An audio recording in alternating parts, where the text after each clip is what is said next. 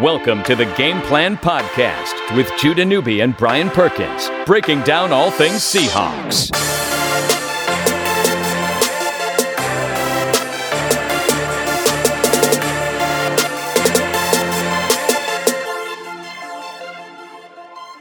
And welcome into the Game Plan Podcast on this Wednesday, the 16th of May. He's Brian Perkins. I'm Judah Newby. Going to hit on a few things in today's episode, including the national perception around the Seattle Seahawks right now, smack dab in the middle of the offseason. What are some takeaways that the national media has on the Seattle draft and what they lost in free agency, plus a Seahawk coaching legend passes away, and we'll also get into some notes from Phase 2 of the voluntary workout program that started this week.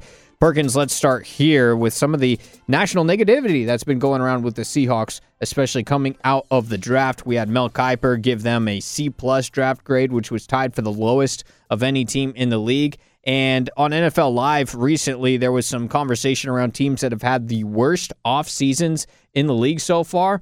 And the Seahawks' name was brought up multiple times, including this clip from Dan Graziano. Who had the worst offseason? Yeah, why so negative, right? It wasn't my idea. Worst offseason. My first thought was the Seahawks. I think, losing guys from that cornerstone pieces from that defense, Richard Sherman, Michael Bennett traded, Cliff Averill, possibly Cam Chancellor, still possibly Earl Thomas, who knows before the season starts. I think the Seahawks' decline might have actually begun last year. I don't know anybody who saw that coming at that point, except maybe Darren Woodson. But I think that decline, if it started last year, continues this year, and that's the reason why. Now, we understand in context, this is just for them building a segment of their live talk show on TV. But that being said, just the idea of Seattle having the worst offseason of any of the 32 teams, that caught my eye.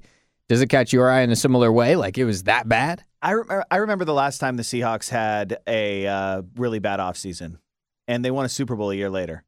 2012, I feel like this conversation, I know that it's a little different this time around because of Seattle losing a couple guys and aging stars, but I feel like how good your offseason is dictated based on how well you played the previous season. I know that sounds weird, but Seattle didn't go out and overpay for an Ndamukong Suh.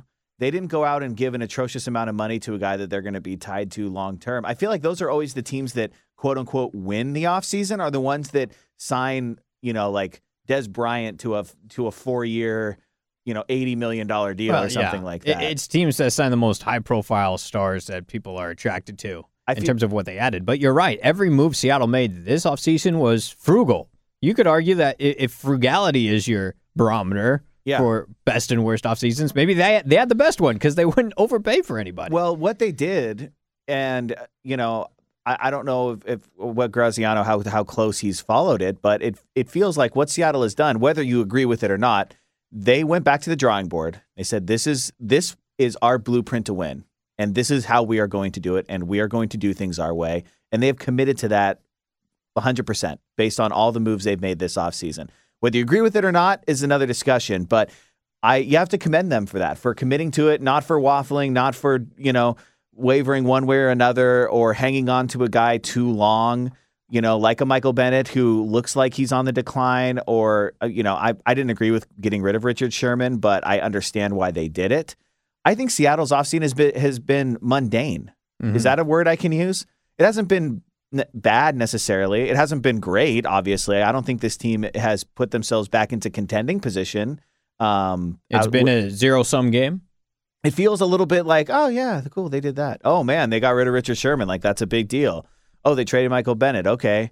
And then in the draft, you're like, oh, cool. They got some good young names, and they got some questionable picks, and it feels just a little bit like, their offseason's been pretty bland. Well, that's how I feel. Yeah, I agree. And I think the perception around the Seahawks, the perception that they lost so much this offseason is partly dependent on the fact that guys like Michael Bennett are still seen as top-flight superstars. Yeah. Guys like Richard Sherman were still seen as top-flight superstars. Cam Chancellor even, Cliff Averill into that mix as well, and Sheldon Richardson, who, they consider a loss, though he was, a free agent.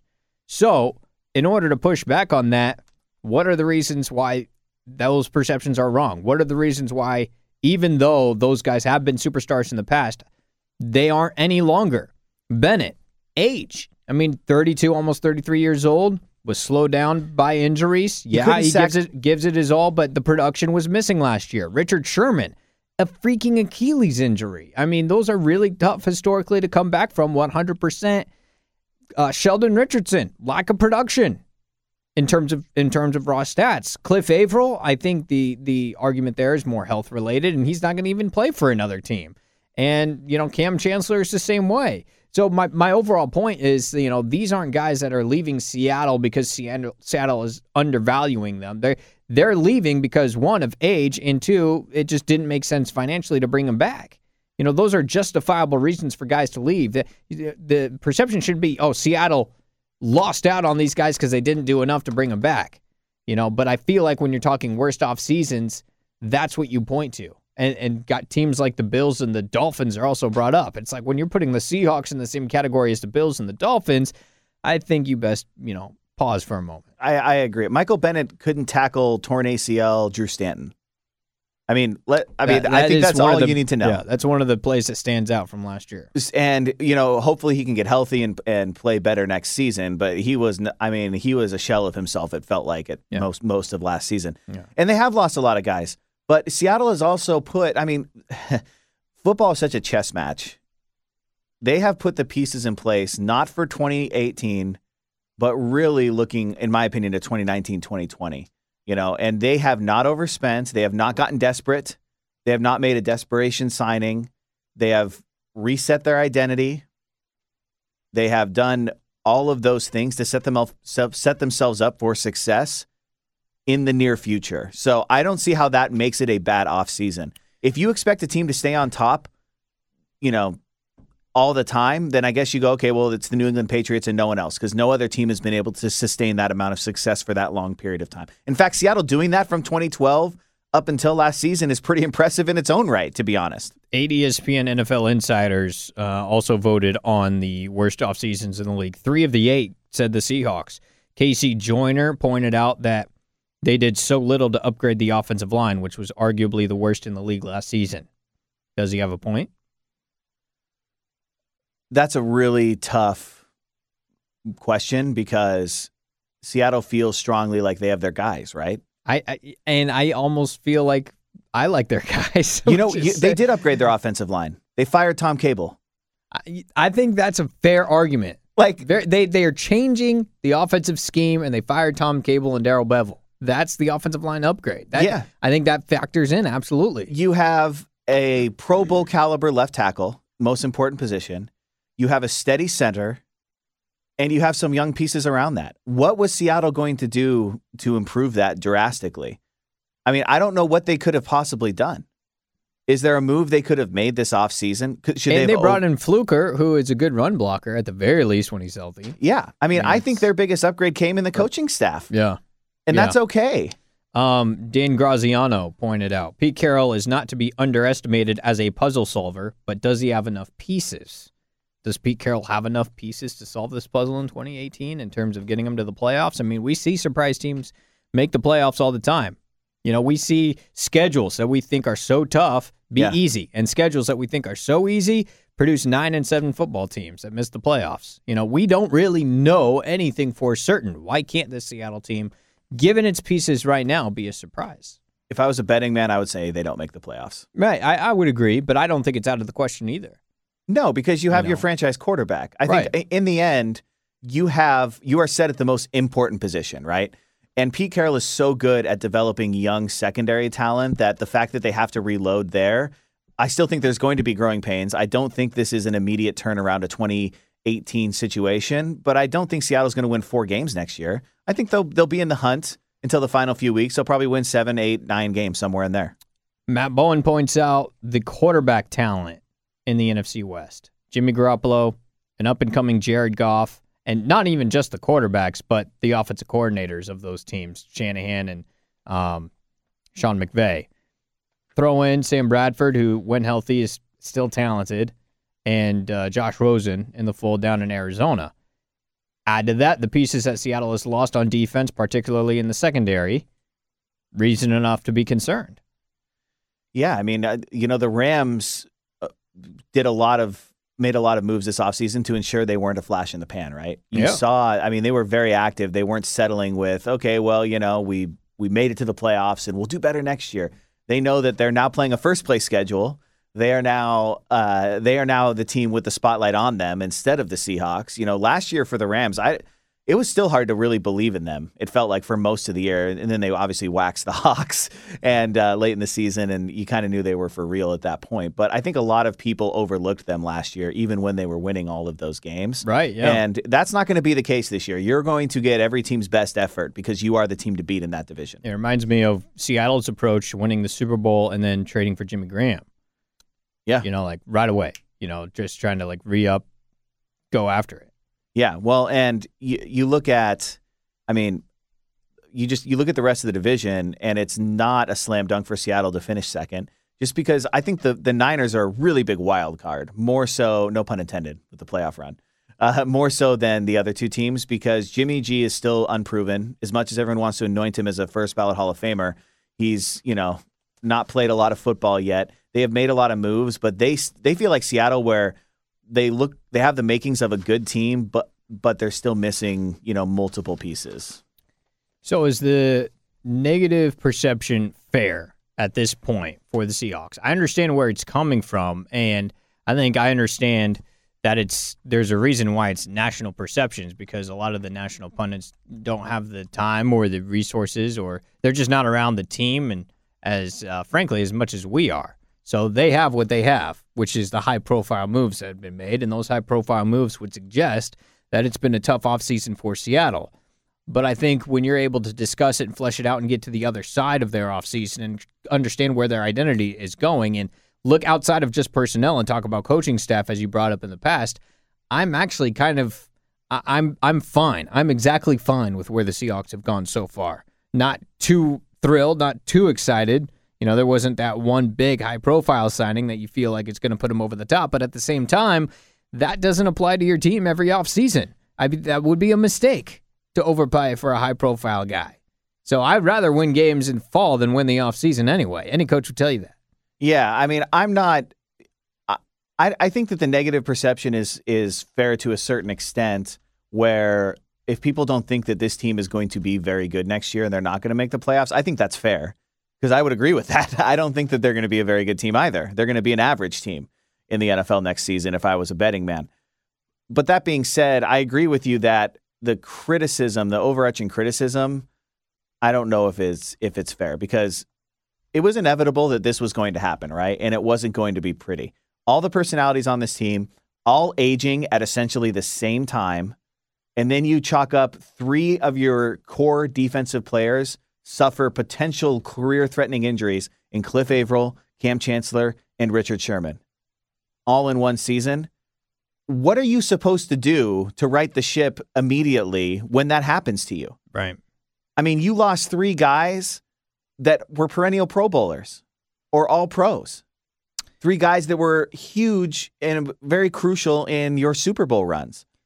It was going to happen. One other thing I wanted to point out that I found was Sheil Kapadia, who used to cover the Seahawks for ESPN.com, now covers the Eagles for The Athletic. But he had a story with an Eagles scout talking about a study that they did on late-round draft picks. And they included this paragraph, quote, "We found that players in rounds 5, 6, and 7 that turn out to be quality starters came from 3 categories. 1, they came from a small school. 2, they had been injured their last year in school, so they were undervalued. Or 3, they were undersized, but for some reason overcame it. If you're in the 6th round and you're picking some guy from Ohio State that has great height, weight, and speed, your chances that everybody missed him and he turns out to be a starter are minuscule." I read that and I was like, that's Jamarco Jones. Now he's a 5th rounder from Ohio State with pretty good measurables and was a 3-year starter, was fully healthy, came from a big school. Quote, "Your chances that everybody missed him and he turns out to be a starter are minuscule," unquote. That caught my eye. We retweeted it on the Game Plan podcast, and I tried to quote tweet it and say, hey, if I'm Pete Carroll, I give this to Jamarco Jones right now. Tell him to use it as motivation. Where else? how else do you try to get a 3-year letter winner at Ohio State to get motivated? I mean, he did slip to the 5th round, and I know he's not the most, he doesn't fit the profile of like a great offensive lineman. He doesn't project as a great offensive lineman. It's interesting here, though, that the Eagles did an intentional scouting exercise on rounds 5 through 7 and basically described Jamarco Jones as a guy that they would never take. Is there an expectation that he has to come in and play immediately? No. That he has to be a rotational guy? No. They have enough depth. Now, you could argue they have enough bodies. They have enough bodies. They have enough bodies. Bodies and depth are well, but look, different. Fant's coming back this year. Yeah. So he's going to be a guy that he's either going to start or is going to be, your number one backup at multiple positions. You have Fluker, who's coming in as well this year. Postic's back. I mean, there's more depth than you realize. It's just a lot of average players, at least right now, how we look at them. And the argument is you're taking a guy in the 5th round that has minuscule impact, minuscule chance to make a difference, where there are other guys in that area that you probably could have taken. Yeah, but I think that make an impact. I think that if you're talking with Solari about the type of guy that he's looking for, and he thinks that he can mold him into the player he wants to be, and maybe he can be one of those swing offensive linemen, then you've got something there. I don't know if the expectation of a guy like him is anything more than that anyway. So, yeah. You bring up a good point. I think there is something to be said for drafting a quote-unquote Solari guy to show Solari that you can trust me, Pete Carroll, you can trust me, John Schneider, that we're trying to find guys that fit within your scheme too. Well, they did it enough with Tom building Cable. That trust as well. They certainly did it to the nth degree with Tom Cable, and not wrong every time, but multiple times, enough times to make a damaging impact. But maybe drafting a guy in the 5th round that they wouldn't normally draft. You could argue, there was a little bit of a motivation to do that for the sake of their new offensive line coach, to show them that we're committing to you. We want to have your guys in here too, so we will invest draft capital in the 5th round for you. Moving on, some sad news over the weekend that longtime Seahawk coach, legendary Seahawk coach, Chuck Knox, passed away, 86 years old, after a long battle with dementia. He coached Seattle for 9 years, from 1983 to 1991. He went 80-63 during that time. 3-4 in the postseason. His first season was 83, leading Seattle to its first playoff berth. They won wild card and divisional games. They upset the Miami Dolphins in Miami 27-20 in the most iconic win in the early days of the Seahawks, and got them all the way to the AFC Championship game, where they lost to Marcus Allen and the L.A. Raiders. Knox went into the Ring of Honor in 2005. He's also considered regularly for the Pro Football Hall of Fame. Had 2 coaching stints with the L.A. Rams and 1 with the Buffalo Bills as well. Chuck Knox, we don't think often enough about the history of the Seattle Seahawks, because his era predated both of our fandom, if not our lives. But it's cool when we look back at Chuck Knox and what he accomplished in Seattle and see that through the prism of how we currently see our fandom with the Seahawks, and be like, oh, well, that's interesting. All the way back in the 80s, this was the Pete Carroll of the time. This was the guy that fans looked to and would criticize or praise. And he was so endearing. He was known for his Knoxisms. And Claire Farnsworth, the longtime Seahawk beat writer, wrote a piece about him on Seahawks.com. And even though Claire's retired as well, it was cool to see Claire write about him again and have memories of his Knoxisms and his coaching style, his philosophy. And the fact that in his first year he took the Seahawks to an AFC Championship game, the only AFC Championship game they ever went to as a franchise. But, you take that long run of success, 83-91, regularly occurring in the playoffs, and then you kind of put that up against the struggles that the team went through in the 90s and early 2000s-ish before making their Super Bowl run in 2005. And you get, at the very least, a newfound appreciation of what Chuck Knox did in Seattle. Well, think about this. They didn't make the playoffs again until 99, right, after he left.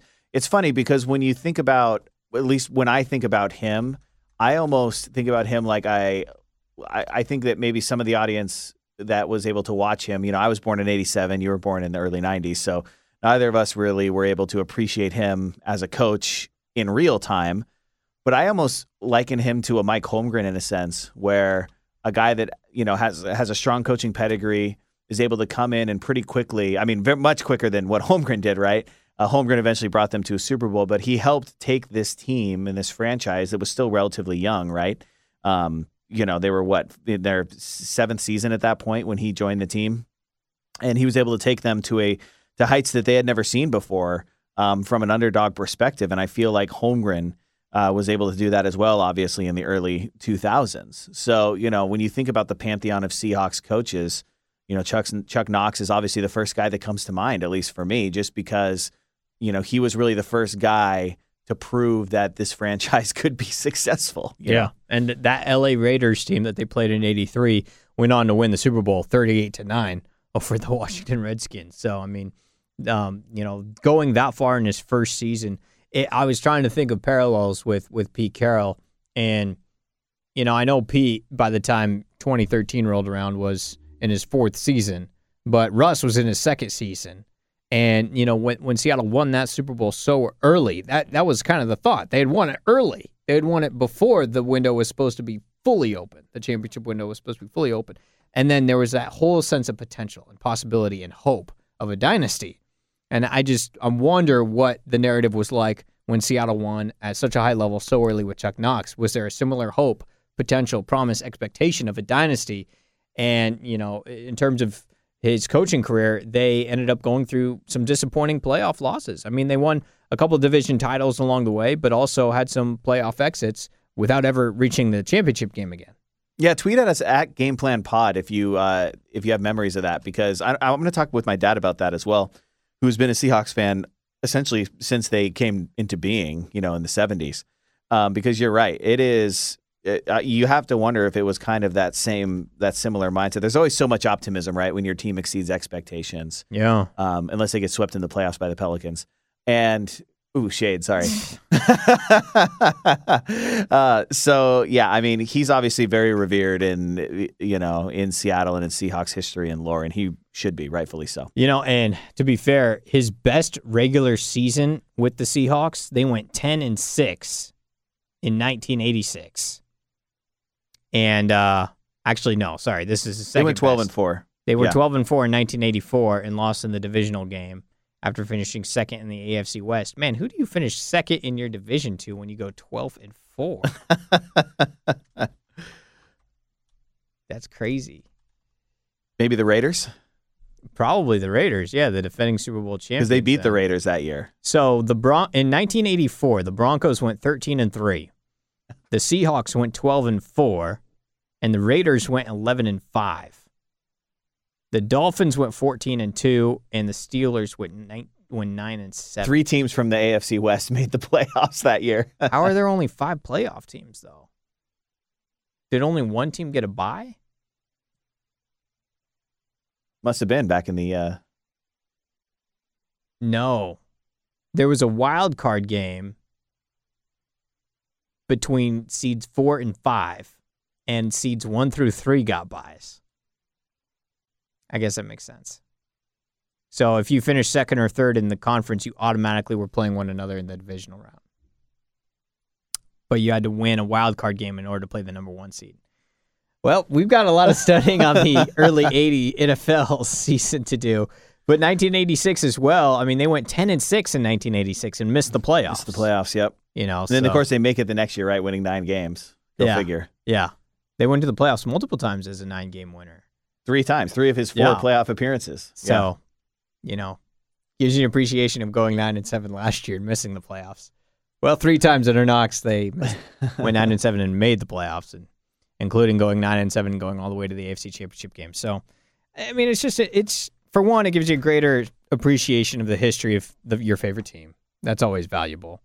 But when you talk about putting Chuck Knox in the pantheon of Seahawk coaches, I think you got to start with Pete Carroll and then go to Mike Holmgren. But after that, I mean, it's Chuck Knox pretty firmly at number 3, in my opinion. I mean, both in tenure, success, and legacy. Yeah, without a doubt. Yeah. So Chuck Knox passes away at the age of 86. All right, let's wrap it up here, but a couple of notes from Phase 2 of voluntary workouts. Seattle has now signed 5 of their 9 draft picks, most recently Jamarco Jones and Alex McGuff, the 7th rounder, signing him to a 4-year deal.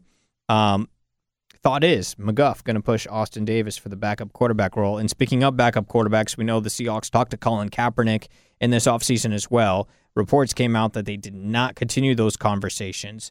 because Kaepernick could not come out one way or the other firmly on whether or not he was going to stand or sit for the national or kneel for the national anthem. Pete Carroll, John Schneider were in a deposition by the lawyers of Colin Kaepernick last week in his collusion grievance with the league. Brian Perkins, did the Seahawks participate in the league's collusion? Because we always want to criticize the league for colluding against Colin Kaepernick, but is our own team guilty of this? We're not in those conversations, but I was there. Okay, so My guess would be yes. I mean, I think that he's clearly been blackballed from the NFL. He's a good enough player to play and to probably start on like at least 10 teams, in my opinion. You and I disagree on that, but well, there are a lot of bad quarterbacks. There are, and I'm still convinced that Houston might have been an okay team last year had they signed him. Yeah, but whatever. That's either here nor there. I agree. You won 4 games, haha. Better than TJ Yates, man. Oh, good. I mean, come on, seriously, like not even close. It's just a disservice to your fan base, and it annoys me. But whatever. Yeah. So, I mean, I do think that there's something to be said for that.